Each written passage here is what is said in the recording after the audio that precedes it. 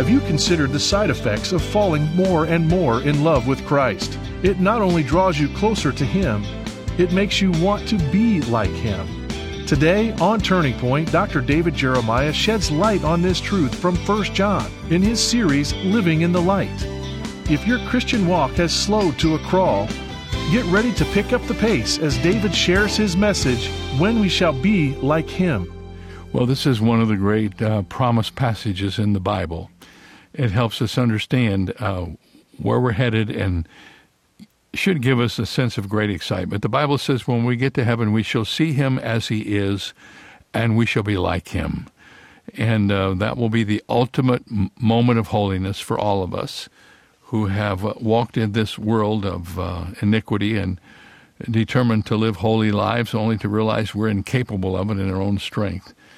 Ladies and gentlemen, one day we're going to go be with Jesus, and the Bible says when we see Him, we shall see Him, and we shall be like Him. That's what we're going to talk about today, and we're going to look at 1 John chapter 3, verses 1 through 3. If you just joined us, we're studying the book of 1 John. We're going to finish that up this Thursday, and then on Friday we'll begin our special programming in preparation for Christmas. I sure hope you'll stay with us for the whole month. This is a great time, and we love the month of December. During this month, we're presenting to those of you who will help us with the year-end gift a very beautiful leather devotional called Every Day with Jesus. This beautiful leather devotional takes you into every single day of the new year, 365 devotional readings, one for every day. It's a perennial journal, so the year is not in the journal, just the month and the date. That means you can share it when you're done with someone else, and you can come back and use it again some year in the future. And, well, I just want to tell you what a beautiful product this is and how excited we are about sending it to you. These are being ordered even now by people who just know about it and they want to get a head start on it. You be among the first to order yours. And if you want to know about how you can order a bundle of these so you can give them to others, I want to direct you to our website, which is davidjeremiah.org. Once again, when you send a gift of any size to help us in our year-end financial drive here at Turning Point, we'll send you this devotional if you just ask for it. Send your gift and say, please send me the devotional. Well, let's get started with this incredible lesson. What we will be like when we will be like Him. 1 John chapter 3. You know, the definition of a preacher is that he is a proclaimer of good news. And the Bible is the text of every good preacher because the Bible is the good news. But there are portions of the Bible, when you read it, you wonder, when am I going to get to the good news? And perhaps you have come to church on occasion and wondered, did the preacher forget that he's supposed to be giving us the good news? Well, today I have the happy assignment of giving you the good news. It's news so great and so good that it's almost impossible for me to wait to Sunday to give you the good news. I feel like I should run out on the street and start preaching on the corner to make sure everybody hears this good news. And you know what the good news is? The good news is real simple. God loves you. That's the good news. God loves you. Let's put it personally. Let's all say together out loud that God loves me. God loves me. I always like to watch the sign language because obviously when you're trying to convey something in sign language, you want to make it relevant to the concept. And the sign language for love is like you're putting your arms around yourself. And the good news of the Bible is that God has put His arms around us. And that He has not only touched us through what He has done in the past, He continues to touch us by what He does in the present. And He has saved the very best for the future. This is not news that gets good at the beginning and then deteriorates into bad news. This is good news that gets gooder and gooder as it goes along. And we begin in the 3rd chapter, in the 1st verse, with God's provision for us in the past. This good news begins back before we were ever born, back before we ever understood any truth at all.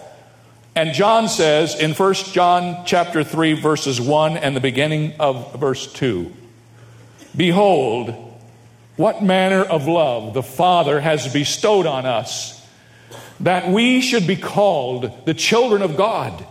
Therefore the world does not know us, because it did not know him. Beloved, now are we the children of God." John begins this paragraph with an outburst of astonishment because of God's love. The phrase that he uses is so much more colorful in the language of the New Testament. What he says is this: when he says, "What manner of love?" he is saying, of what country is this love? In other words, the love of the Father is so unearthly and so foreign to the world in which we live that John wonders from what country it might have come. You could translate verse 1 like this: "Behold, what peculiar, out of this world kind of love the Father has bestowed upon us."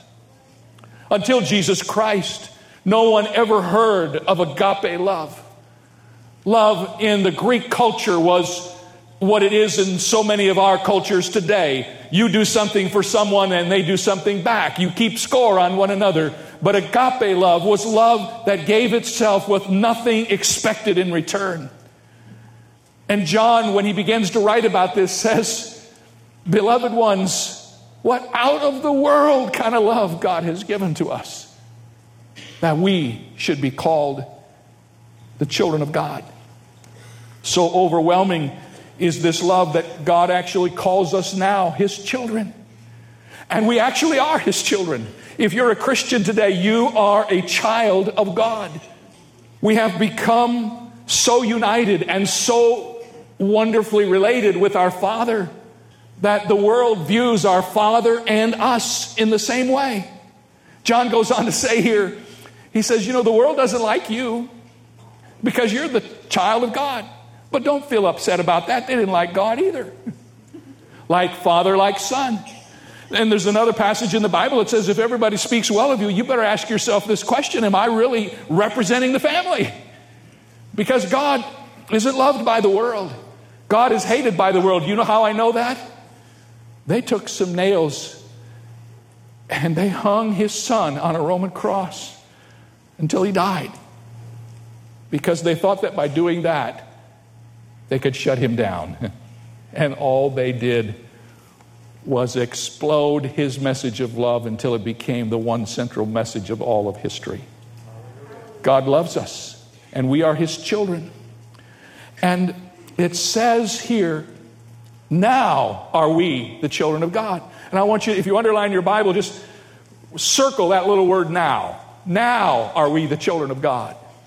It's the most important word in this phrase. This is an important word because it conveys an important truth. We are the children of God now. Say that out loud. We are the children of God now. God has bestowed his love upon you so that when you believe in what he did for you on the cross, you become his child, and you are his child, and you now have eternal life. Now that's pretty good, isn't it? I could stop right there and I'd be okay. But it gets better. Not only does God have a provision for you in the past, but he has a plan for you in the future. I want you to notice verse 2. It says here, we are the children of God, and it has not yet been revealed what we shall be. But we know that when he is revealed, we shall be like him, for we shall see him as he is. Now, I'll tell you what, it's good news to find out that you're in God's family. But when you go beyond that and say, you're not only in God's family, but one day you're going to be just like his son, Jesus Christ. One of these days, we're going to be just like him. I didn't make that up. That isn't just some doctrine that I found in a dusty old book. That's the Word of God. We are going to be like Jesus. Now, let's break this out. Let's unpack this verse and notice that there's one thing in this verse we can't know about, and there's three things that we can absolutely surely know about. Notice it says, it has not yet been revealed to us what we shall be. Now, in the first verse, John says that the world does not know us. And the fact of the matter is, we don't know us either. What we are now does not appear to the world, and what we shall be does not appear to us. The Bible says we only know what we can see and understand in the present age, but we cannot know what we will be like when we will be Him. Have you ever thought about that? Did you ever think about what's it going to be like to be like Jesus?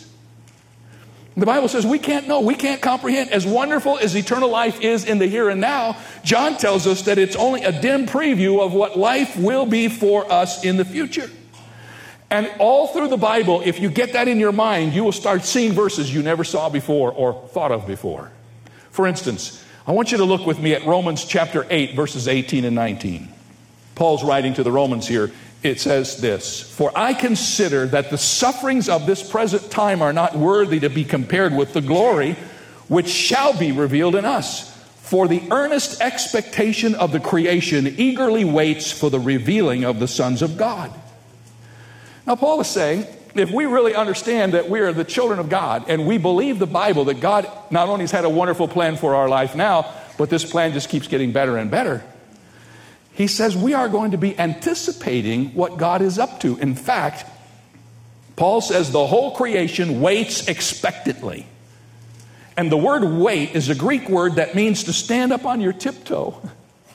Now, John says there's one thing we can't know, but there's three things we can know. And the first thing we can know is we know He will appear. It says, but we know that when He is revealed.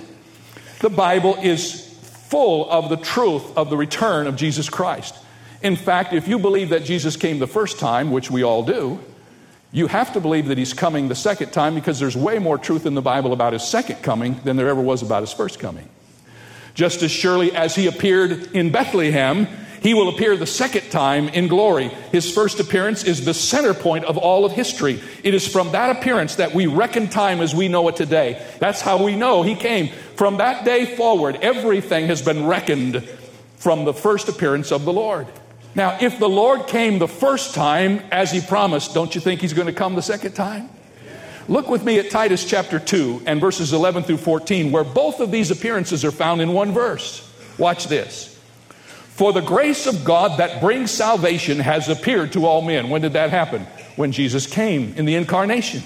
"Teaching us that denying ungodliness and worldly lust, we should live soberly, righteously, and godly in this present age, looking for the blessed hope and glorious appearing." There it is again. His second appearance.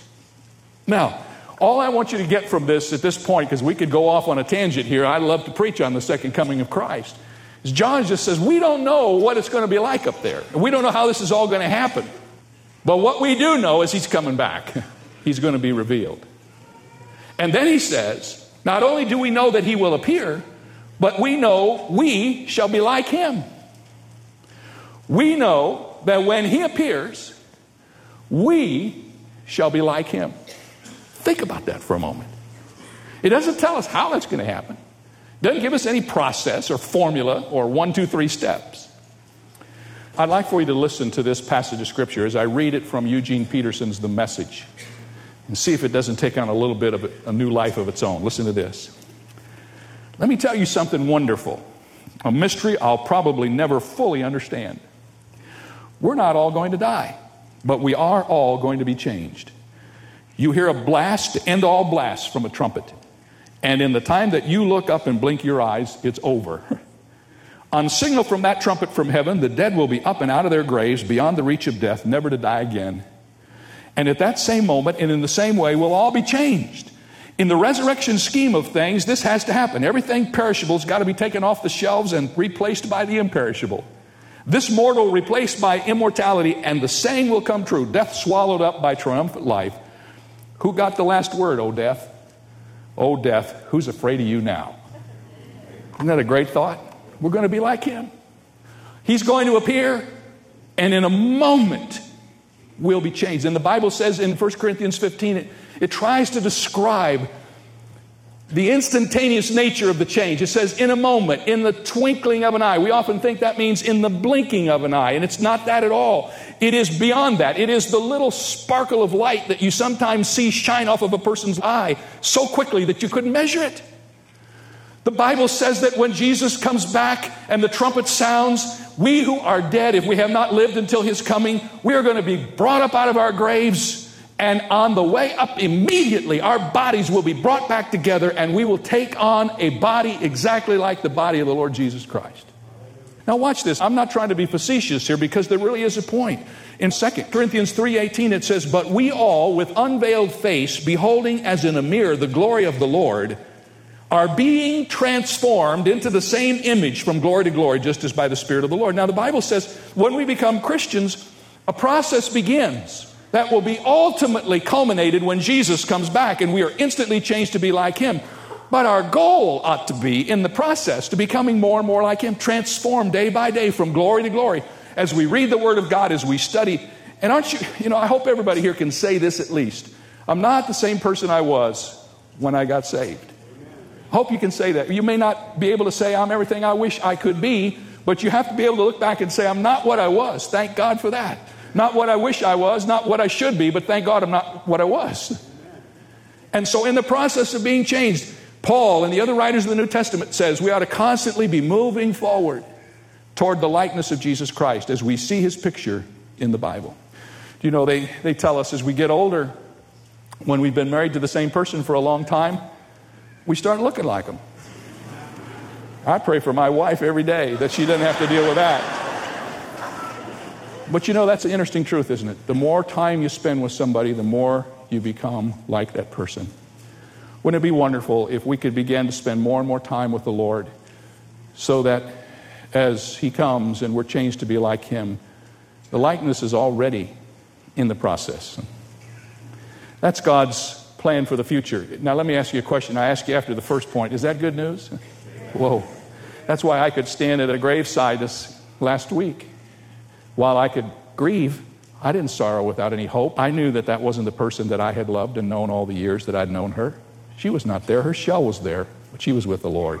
Let me just say quickly, because some of you may wonder what happens when a believer dies. Here's what happens. His body goes in the grave, and his spirit, his soul goes to be with the Lord. On the resurrection morning, when the bodies come out of the grave, they're going to be reunited and then reunited with the Lord in midair, and so shall we ever be with the Lord. So a person who's a Christian never dies. Their body dies, the house in which they lived. And when they see the Lord one day, that house is going to have instantaneous renovation. Now, let me just add the last thing and we're finished. God's purpose for us in the present. One of the things that's very evident as you study the Bible is that wherever the Bible speaks about future things, it always adds a present responsibility. Anybody who says, I don't want to study prophecy because if you study prophecy, it's all irrelevant. It's all going to happen in the future. Well, if they say that, they've just given themselves away. They don't read the Bible. Because wherever you find the word about the future, you will always have a word about today. Now, notice how John ties this all together in verse 3. And everyone who has this hope in him. What hope? The hope of going up to be with Jesus and having your body changed to be like his. The hope of being a child of God. Everybody who has this certainty in his heart purifies himself, even as he is pure. If we really believe what we've talked about today, there will be an inward motivation for us to want to be more like Jesus, not because we have to, but because we want to, but because we love him. And we don't want to ever do anything to disappoint this one who has done so much for us, who made us his own children, so that we can enjoy the family right here and now, who provides for us a place where we can go so that we will spend eternity with him, and he's going to change our vile bodies so that they become bodies like his. He's done all that for us. Now he just says, if you have that hope in your heart, you're going to want to purify yourself. I'm convinced more and more, men and women, as I study the Bible, that the greatest motivation to holiness is a comprehension of the love of God. We try to make people holy by threatening them, by throwing guilt at them. Let me just tell you something. You get in love with God like you should, and it'll break your heart when you break his. John says if we have this assurance of seeing Christ and becoming like him, we should be motivated to become like him now. Notice over in the 2nd chapter of 1 John in the 6th verse, it says here, he who abides in him ought himself also to walk just as he walked. That's interesting, isn't it?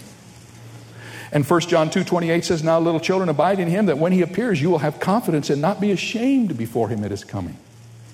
I don't want to stand before God and have to acknowledge he's done all this for me, died on the cross for me, made me a child in his family, changed my body to be like his, and I have to stand before him and say, Lord God, I squandered my life as a Christian, and I didn't honor you. Martha Snell Nicholson, one of the great Christian poets in history, for more than 35 years, she laid on a bed as an invalid. Yet in spite of her pain and her suffering, she wrote some of the best-loved Christian poetry of all history. Several years before her death, she wrote about her hope of the coming of the Lord, and this is what she said. The best is the blessed hope of his soon coming. How I ever lived before I grasped that wonderful truth, I do not know. How anyone lives without these trying days, I cannot imagine. Each morning I think with a leap of the heart, he may come today. And each evening I think, when I awake, I might be in glory. Each day must be lived as though it were to be my last, and there is so much to be done to purify myself and set my house in order. I am on tiptoe with expectancy. There are no more gray days, for they're all touched with color. No more dark days, for the radiance of his coming is on the horizon. No more dull days, with glory just around the corner, and no more lonely days, with his footstep coming ever nearer. And the thought that soon, soon I shall see his blessed face and be forever through with pain and tears. Martha Snell Nicholson wrote that from a bed of suffering, but she wrote a poem afterwards that described how she understood this last verse in 1 John. Listen to this. When I stand at the judgment seat of Christ and he shows me his plan for me, the plan of my life as it might have been had he had his way, and I see how I blocked him here and I checked him there and would not yield my will. Will there be grief in my Savior's eyes? Grief, though he loves me still? He would have me rich, and I stand there poor, stripped of all but his grace, while memory runs like a haunted thing down the paths I cannot retrace. Then my desolate heart will well nigh break with the tears I cannot shed. I shall cover my face with my empty hands and bow my uncrowned head. And then she penned this phrase that I hope can be all of our goal. Lord, of the years that are left to me, I give them to thy hand. Take me and break me and mold me to the pattern you have planned. I love that part. Lord, of the years that are left to me. You see, we can't go back and undo the years that have already been spent. But one of the great things about the Bible and about grace is that God's always willing to start with us wherever we are, no matter what we've done. He's willing to pick up the pieces of our messed up Christian life if we'll just come back and say, Lord, of the years that are left to me, I want to follow your plan. How could we do less than serve him like that? He loves us. He's made us his children. He's got a plan for us that is unbelievable. And he asks us to live for him today. I'm signing up. Amen. Amen. What an illustration of this principle that wherever you see the prophecies of the future, look around in the context and you will see applications for today. John asks, if this is true, what kind of people should we be? Knowing that one day we're going to be holy like the Father, the Lord Jesus tells us that every day we should strive to be more like him. And that brings us back to that principle we've talked about many times, that sanctification is just being in practice what you already are in purpose and in positive precept. You are perfect before God. Now live like it. That's what we're being told in 1 John. Well, tomorrow we're going to talk about loving God and loving each other. 1 John 4, 7 through 11. You will understand these verses when you hear them tomorrow. You've heard them before. We will find out how we can love God whom we do not see and then not love God's children whom we see every day. That's a good question, isn't it? We'll talk about that tomorrow. Wednesday and Thursday we're going to talk about casting out fear. And then on Friday we begin our Christmas collection. Hey, don't forget you can get the devotional from Turning Point. Every Day with Jesus is the devotional for 2022. It's available now for a gift of any size. Be sure to ask for it when you send your gift to Turning Point today. See you next time. For more information on Dr. Jeremiah's series, Living in the Light, please visit our website, where you'll also find 2 free ways to help you stay connected: our monthly magazine, Turning Points, and our daily email devotional. Sign up today at davidjeremiah.ca/radio. That's davidjeremiah.ca/radio. Or call us at 800-946-4300. Ask for your copy of David's new 365-day devotional for 2022, Every Day with Jesus. It's filled with daily encouragement for 2022, and it's yours for a gift of any amount. You can also purchase the Jeremiah Study Bible in the English Standard, New International, and New King James versions with helpful notes and articles from decades of study by Dr. Jeremiah. Get all the details when you visit our website, davidjeremiah.org/radio. This is David Michael Jeremiah. Join us tomorrow as we continue the series Living in the Light, here on Turning Point with Dr. David Jeremiah.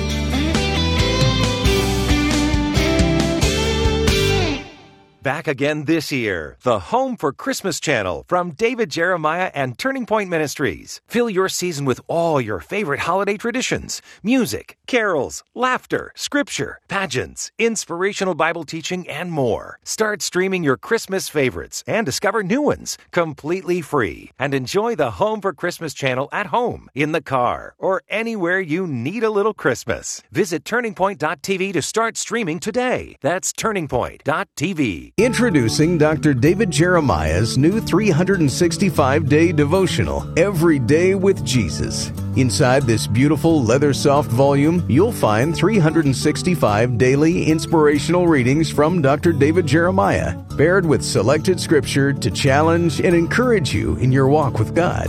Every Day with Jesus is yours this month in appreciation for your gift of any amount in support of this program. And when you give a generous year-end gift of $120 or more, Dr. David Jeremiah will thank you with 4 copies of Every Day with Jesus, 1 to keep and 3 to share with others. Let this daily devotional inspire you in the coming year to live every single day with Jesus, for Jesus, and like Jesus. Request yours at davidjeremiah.ca today. That's davidjeremiah.ca. And thanks to a generous giving challenge through the end of the month, all gifts to the ministry are effectively doubled up to $200,000. A man went into the IRS and tried to pay his taxes with a smile, but they wanted cash instead. Nobody likes to pay taxes, but Jesus said we must give to the government what is theirs, just as we give God what is His. The government can force us to pay taxes, but God doesn't. He allows us to choose whether to honor Him with our money or not. Years ago, I learned that when I honor God by giving to Him, His blessing makes me less and less concerned about taxes.